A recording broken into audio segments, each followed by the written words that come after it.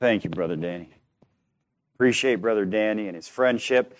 Encourage you to turn with me in your Bibles to Psalm 133. Psalm 133. We'll read this and then we'll pray.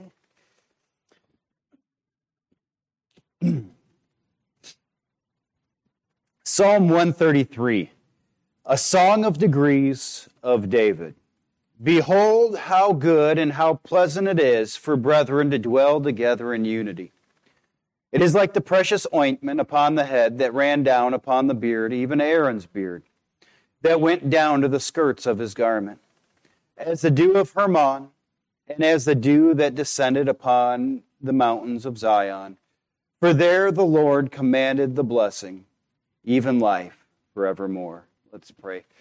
Most gracious Heavenly Father, we thank you, Lord, for this day, for your love, your goodness, and mercy towards us, Lord. I just pray that you'd bless the reading of your word. I pray that you'd meet with us this evening as we study it and pick it apart and try to apply it to our lives. In Jesus' name we pray. Amen. You can be seated. Brother Holt has become a dear friend to me over the last 4 years now, and you folks really are very fortunate to have him around. He is a real Barnabas. He's a real encourager. When I'm frustrated or upset, I call him on the phone.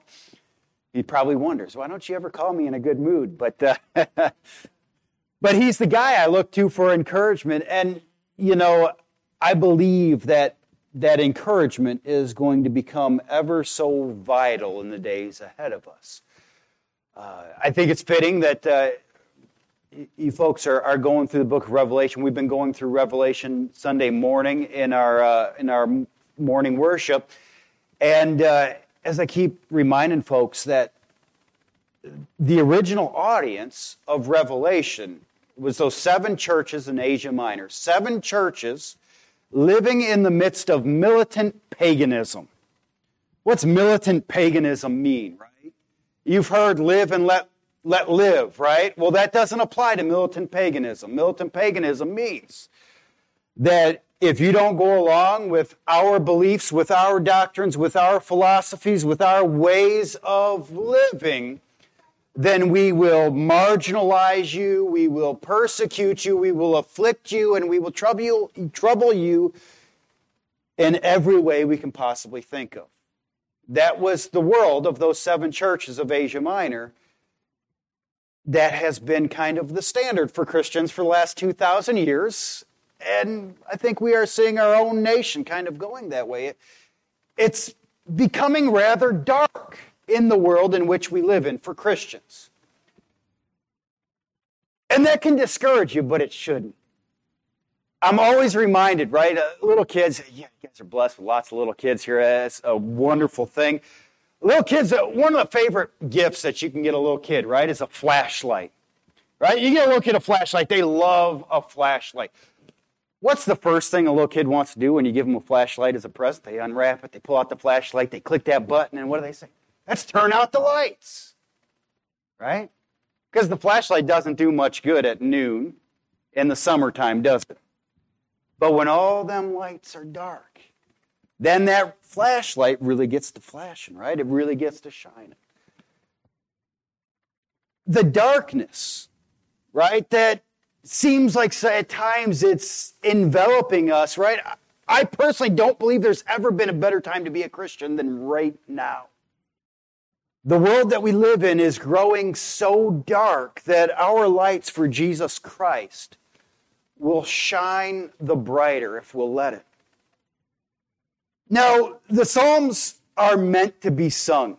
We all know this, but sometimes in the English it just kind of sounds like a jumble of words. It's kind of just thrown together, and there's not much music there. It seems that it's without rhyme or meter. That first verse in the Hebrew, it reads, Hene matov. Umanaim, Shabbat Achim Gam Yahad. All right, it is a very musical verse in the Hebrew language there. And, you know, the songs that we sing, they serve a very important purpose. There are songs that we sing that primarily just glorify God. But also, the songs that we sing are for the purpose of edifying one another. Right? In Ephesians, it tells us to encourage one another in psalms and hymns and spiritual songs. Right? And one of the very important purposes of our spiritual songs are to drive truths home. I don't know if you ever think about this, right? We sing we teach kids church songs from a very young age, right? We sing, "Give me oil in my lamp," right? "Keep me burning, burning, burning," right? You get anybody, right? You remember that? You make up verses. You can ask my boys about that after church. It's not appropriate for service time. All right. "Give me oil in my lamp." What's that talking about? That's the parable of 10 virgins. It's about being ready for the return of Jesus Christ. And we drive very important spiritual truths home in song in a memorable fashion with the idea that it's going to stick with us. I was looking for some music the other day, and I noticed on there, looking at the song "Amazing Grace," and someone had changed the words to "Amazing Grace" a little bit, right? And I don't get too upset about that. I mean, it's not scripture. You need to change words or whatever. But in this particular rendition, it said, "Amazing grace, how sweet the sound that saved a soul like me." And I said, "Oh, that's kind of sad, right?" Because what's the original words? "Saved a wretch like me." And I understand that not everybody knows what wretch means, right? Most folks think wretch is what I did yesterday at Kings Island. A wretch, right? It means unlovable, unworthy, completely unlovable and unworthy, and it magnifies the grace of God that saved a soul like me. Now, Psalm 133, it's maybe not like the deepest psalm in the Bible, all right? You're not going to find this in your systematic theology books or anything like this.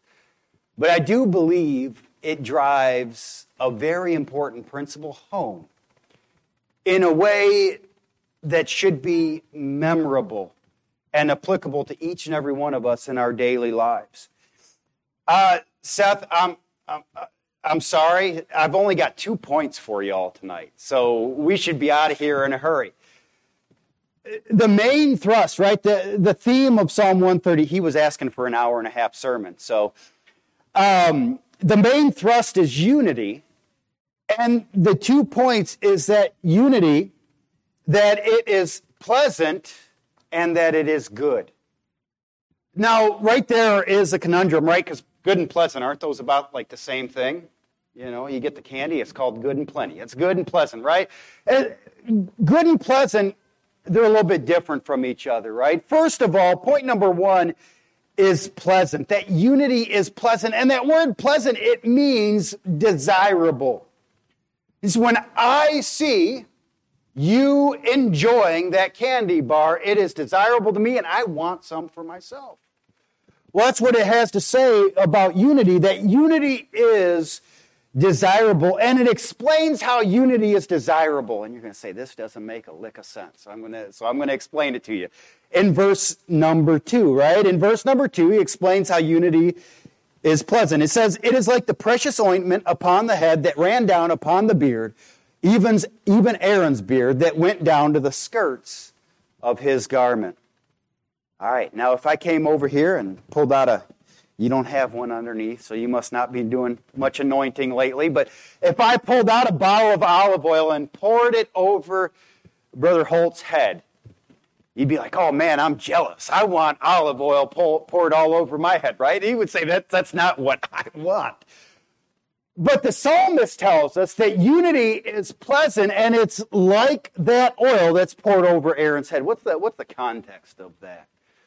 Exodus 33, it gives God's a cook. I don't know if you realize this. God gives a recipe to Moses how to make the anointing oil. It was a special oil. It wasn't just a common olive oil. It was, in fact, there was a curse for anybody who tried to use it for anything except for the anointing.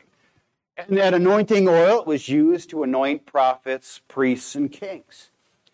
And they would take that oil, they would carry it around oftentimes in that ram's horn, and they would take it as we see, we can read about it in 1 Samuel with David, and you take that oil and that horn and you'd pour it over their head, right? And that oil, it would run down their head and it would get in their beards and all that and all over their clothes. How would you like to have to wash that out of your clothes, right? But they would pour that olive oil. And God gives the prescription for this oil. And then in Leviticus chapter 8, we see the anointing of Aaron and his sons. And anointing oil, it became a symbol for joyousness, right? Joy is so very important to our lives, all right? Joy, it was the continual theme of the upper room discourse, right? Jesus wanted us to have joy. And oil, it represents joy. And to the Hebrew mind, the anointing oil and the sight, the use of that anointing oil, it meant something joyful had just taken place, right? There was the anointing of a new prophet, a new priest, or a new king.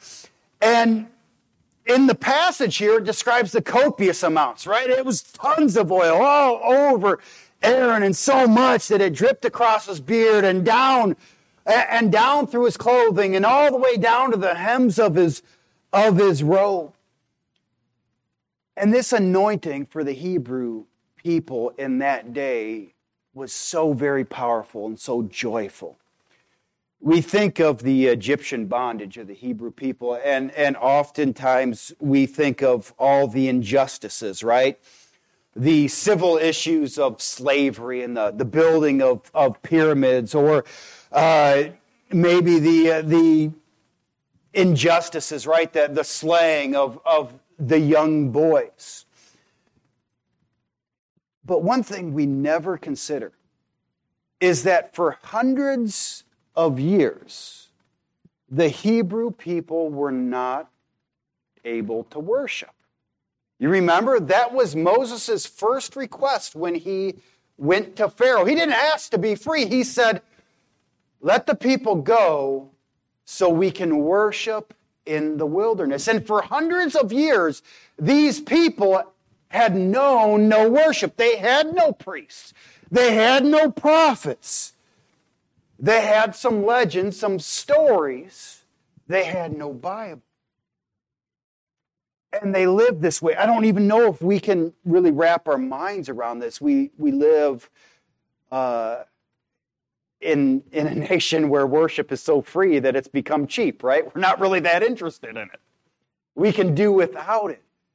But if you've ever been backslidden, if you've ever been away from God in a place in your life where you felt like you really weren't able to worship, and if that went on for any length of time, then I think maybe you can appreciate a little bit that idea. For the first time, the Hebrew people, when they saw Moses take that oil and pour it over the head of Aaron and over the head of his sons, they recognized we can worship. We can have church. We can have someone to talk to God on our behalf. We can have someone who will talk to us on God's behalf. We can have this communion, this worship, and this unity together. It says unity, it's like the oil. In the same way, it's not our buildings or our instruments, our song leaders, or our pastors that make worship possible. It's not this place that makes worship possible. This is the place that's designated to come and worship, and we thank the Lord that He's given us this place, especially a place where as a church we can meet together. But what makes worship possible is our anointing. All right? Because in the New Testament, we don't so much see that sort of anointing as you see with Aaron and with David and with the other prophets and priests and kings. But in the New Testament, we're anointed by the same Spirit. And it's that anointing of the Holy Spirit that we receive when we repent of our sins and trust in Jesus Christ as our Lord and Savior that makes it possible for us to worship and to worship together. Right? Jesus said to the woman at the well, he says, those who will worship, right? She wanted to argue. Should we worship at Mount Gerizim? That's where the Samaritans, we worship Mount Gerizim. And you Hebrews, you worship at Mount Zion, right? And she wanted to get into this extra biblical debate about where to worship, right? She wanted to argue on some of the hot topics, religious topics of the day. And Jesus said, there's coming a day when those who worship must worship in spirit and in truth. You see, we are unified because we share the same Spirit. Or we're not unified because we're either lost or backslidden. That's pretty straightforward, but either we're unified because I have the same Spirit in me that Brother Holt has in him, or one of us doesn't have that Spirit, or one of us is backslidden. You see, unity is pleasant, it's desirable. Next we see unity is good. That word good, tov in the Hebrew, it means beneficial. When I was a kid, right, and Sunday school teachers, you know this, right? Be good, right? You tell the kids, be good. What's it mean to be good in Sunday school class when you got them rowdy kids? It means they're sitting on their hands and they're not causing no trouble, right? That's what we think of being as good. But that's not really the definition of good. Good, to be good, it means I'm doing something beneficial. And verse number 3, it explains to us how unity is beneficial. It says, as the dew of Hermon, and as the dew that descended upon the mountains of Zion. For there the Lord commanded the blessings, even life forevermore. If you look down at that verse in your Bible, very appreciative of our King James translations, because they do some things for us in the text that other versions don't always do for us, and some identifiers. If you notice, some of the words in that verse are in italics, all right? Those italicized words in your King James Bibles, those are not in the original text, all right? It's not in the original Hebrew or in the original Greek. They put that in there because sometimes the original Hebrew and Greek doesn't make sense to us. All right?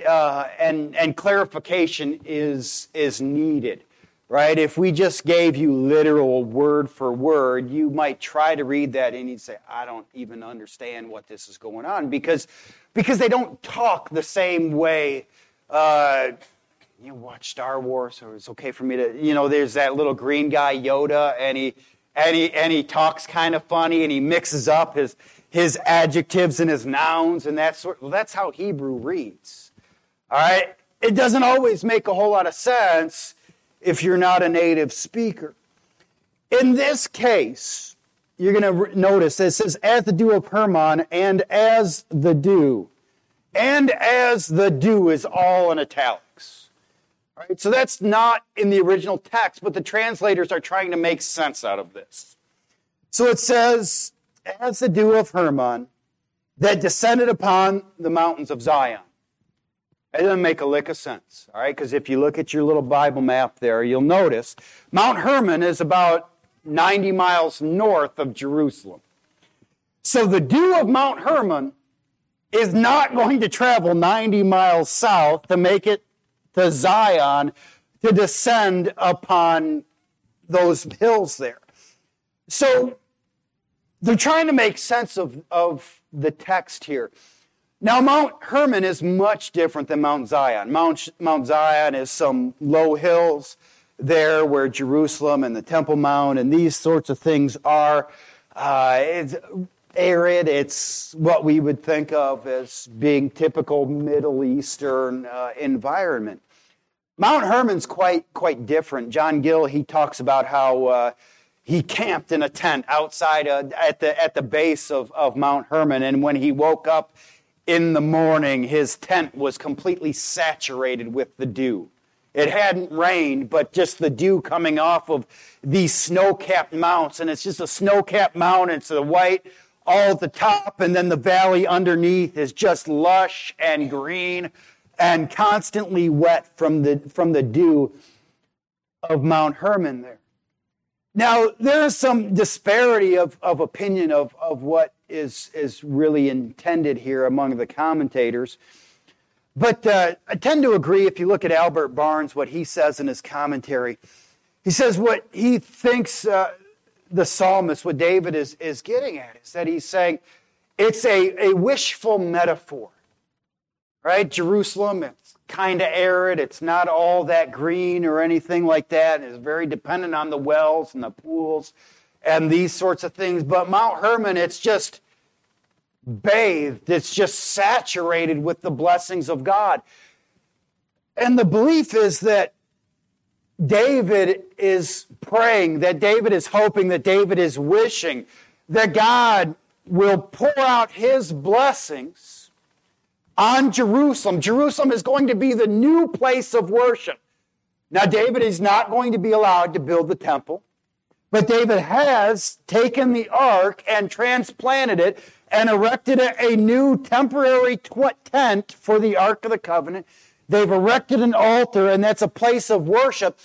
And now David, reflecting on the future home, the temple that he has been saving and storing up for many years, and that his son Solomon will build, that David is praying that the blessings of God will come down on Mount Zion the way that the dew comes down at Mount Hermon. And David's vision, how David visualized this, is not necessarily in the green, lush grass and the plants and these sorts of things. But David's hope is that the unity of the people, when they come together in this new place, in this centralized location, they come together as a nation for worship, that they will be unified. Right? There were many tribes, many divisions among the Hebrew people, right? David spent 7 years of his reign in a divided nation, ruling only over Judah. But David's hope is that one day, through worship, there'll be unity in his nation. And he prays and says that unity, it's pleasant. It's desirable, like the dew upon Mount Hermon. The unity of God's people, particularly in a local church setting, is pleasant, but also beneficial in every aspect of our lives. And that's the point, is that that unity will be beneficial. You might not realize it, but sometimes people come to church and they're about to give up on their marriage, their job, or even life. And a little bit of unity among God's people, that rubs off. A little bit of unity among God's people, a unity in worship. It's enough sometimes to pick people up, to give them the courage, the strength to go on. And this unity at church, having church members who love me, who care about me, who encourage me, who take an interest in my life, it does wonders for me. It helps me to be a better husband, a better father, better employee, a better pastor. I'm able to do what I need to do because that unity, it has a beneficial effect in my life. And if there's not that unity, it'll tear it down in a hurry. It doesn't take much. And what we see is that it's the unity of God's people that bring the blessings of God. I'm thankful in our own church, God has been doing some great things, but I think that it's only because of the unity that's seen there. So what is unity? Again, we kind of have a watered down idea of what it means to have unity. I've been in churches, experienced some situations where things have been kind of rough, right? Where there wasn't unity and everybody's going at each other all the time, right? And it's a tense, a difficult place to be. I don't think that's the state of your church at all. If it is, Brother Danny doesn't gossip about you. So take heart one way or another, I guess. But we kind of think of unity as, well, I didn't punch them in the nose today when they bothered me, so we're unified, right? I didn't yell at them even though I wanted to, so that's unity. Unity in the ancient world, it means a little bit more, right? You consider the fact that the Hebrews, they are from, generations, they were a pastoral people, living in tents, right? What do you learn, right? We went to one of them campsite. We went camping once for one day. All right, we went to one of them campsites that they put you at, and you're all, this is your little, 50 feet, and this is their little 50 feet. And one of the things I learned real quick at the campsite, if the couple in the tent next to you are having an argument, you know about it, right? You know about it because the walls of that tent, they don't keep much sound out, right? There's not much privacy. This is the way they lived, or they had houses that shared walls, right? Shared paper-thin walls, right? The Hebrew people, they lived in close proximity. I don't know when they invented deodorant. But back in that day, right, they're not only sharing space and sharing sound, they're sharing smells. They're sharing germs. I went to China. I spent 2 weeks in China. And Chinese folk, they decided to take me out to a nice restaurant one day. And we sat down at this table. And we're going around ordering and everything. And we were sitting out at this table. It was a big round table. It was a huge Lazy Susan, if you know what a Lazy Susan is, right? The whole table spun. So they came out, the waitresses, the waiters, they came out and they put all these plates down. There was about 10 of us gathered around this table. And, I pull the thing around and I pull what looked like chicken to me. Chinese food here is not like Chinese food there. Let me tell you. But I pulled out, what looked like chicken. I started trying to scoop some of it on my plate. And I look over and there's some rice. And I start trying to scoop some of that on my plate. And I look up and everyone's staring at me. So what's going on, right? Like, I prayed privately, right? Like I prayed. Like, if I was here, I was like, oh, they're waiting for me to pray publicly or something. That wasn't it. I said, what's going on? And they said, oh, we're going to wait for you. You wouldn't like the way we eat. And I'm thinking, no, I'm just one of the guys, right? I'm one of the crew. I want to be one of the people. I said, no, it's fine. Go ahead. You know what I found out? They were right. I didn't like the way they ate. So everybody, when I said, no, it's fine, just go ahead and eat, you know what they did? Everybody reached over to the thing that they wanted, reached their hand in, grabbed it out, and plopped it on their plate, and then they spun it, and then they reached their hand in the next one, plopped it on their plate, and spun it around, and this is how they ate. Now, in the East, to be unified, it means more than just, well, we're not fighting, so we're unified. It means that we do life together. This is what it means to be unified, that we are sharing in each other's victories, each other's problems. We are sharing in each other's odors, in each other's noise. We are sharing each other's germs. Don't be crazy. This isn't like yeah, we disinfect, right? When COVID hit, I says, okay, no more picking your nose. Everybody wash your hands. Everybody be careful. All right? That's not what it's about, but I'm explaining in the East, to be unified, it means that we do life together. This is so important in a local church context. When I was in Alabama for 2 years.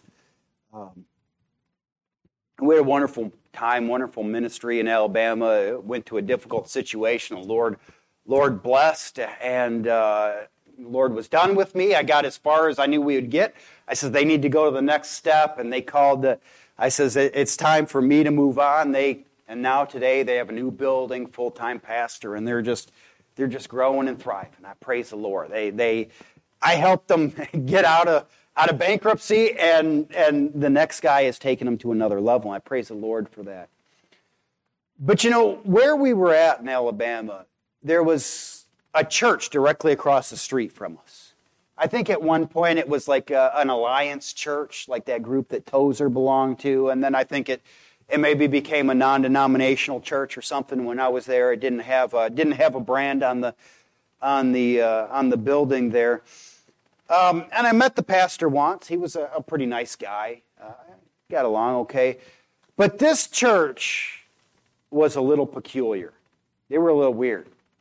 All right? When we had Sunday morning service at our church, right, I would preach the sermon. I would try to, let everybody out at 12 o'clock sharp, right? We did our best, 12 o'clock sharp. That was always my goal. And I would finish. We'd have a verse of invitation. I would walk to the back, and someone would pray, and then everyone would file out. They would shake my hand, and they would tell me that was a great sermon, Brother Jackman. It was the best sermon I've ever heard. I said, did you remember your hearing aids today? He said, no, but it was still good. I could tell. And everybody would file out and go to their cars and go home. But that church across the street, you know what? They were, I can't be biblical. You know what they would do? They would go, and sometimes they would finish at 11:55 and sometimes 12:05. Should be a red flag for you right there. But they would file out of that church building, and if it wasn't raining, they would all stand on the lawn in the front. Now, it was not a very nice neighborhood, but they would all go out there and stand on the lawn. There'd be about 20 or 30 of them standing on the lawn. And they would all talk and fellowship, and the kids would run around, and the little boys would throw dirt on the little girls' dresses, and they would get up to all sorts of mischief. And those folks, I stood there and watched them one day. They would stand outside in the lawn of the church and talk to each other for a good 20, 30 minutes. And I wanted to open the door and yell, you're never going to make it to the restaurant before the Methodists if you don't leave. But they would stand there and they would fellowship. And as I got to thinking about that, I told our church, I says, if I was some random lost person driving down the road, and I was thinking about maybe going to church, I would pick that one. I would want to go to the one where the people like to be around each other, where the people had some sort of community, some sort of unity. And unity, it means making time for one another. Sometimes it involves compromise. Sometimes it means that we don't always get our way. Sometimes it means that we got to bite our tongue and swallow some of our feelings to try to get along with one another. But unity means that we're doing life together. Unity, it's beneficial to us, personally as well as corporately.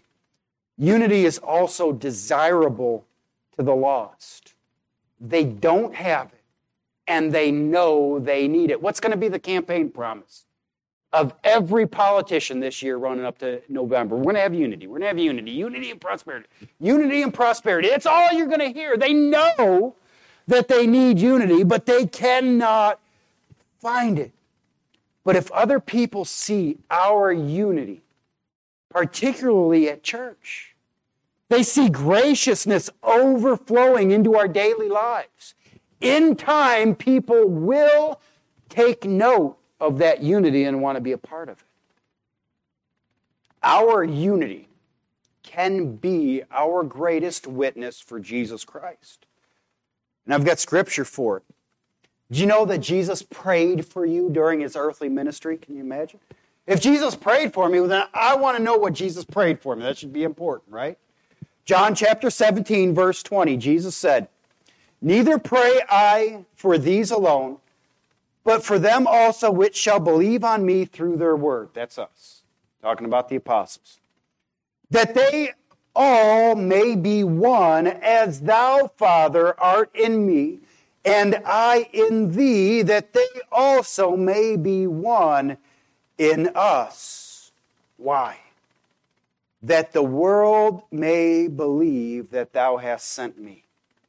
How does this lost and dying world know that Jesus Christ truly is the Savior, the Redeemer, God incarnate? How does this lost and dying world know this? Jesus just said. They know it through our unity. What we see is that we have a tremendous opportunity in front of us. This world is growing so dark. And I believe that this gives us, we know, that's what the book of Revelation is all about. No matter what happens. I know Antipas, the faithful martyr, has been killed, and Polycarp's coming along after him. He's going to be killed. We know that there's going to be persecution and tribulation and difficult times. The overwhelming theme of Revelation, regardless of your eschatology, is that God is sovereign. God's got it under control. I don't have any fears for what this world throws at me. However, what we need to concern ourselves with is what we're doing here on this earth to reach the lost. And if we're not unified, this world can't destroy us, but we can eat each other alive. We can destroy ourselves if we don't cherish that unity, if we don't labor and work for that unity with intentionality. God will do great things through our churches if we will allow the Holy Spirit to guide our interactions rather than our prejudices, rather than our prides guiding our interactions with one another, our behavior towards one another. If we allow God's Holy Spirit to guide our interactions, we will be unified. This world, this neighborhood will see our unity, and they'll want some of it. They'll want to be a part of it. Unity is pleasant, it's desirable, and it's good. It is beneficial. This time, I'm done. It's up to you.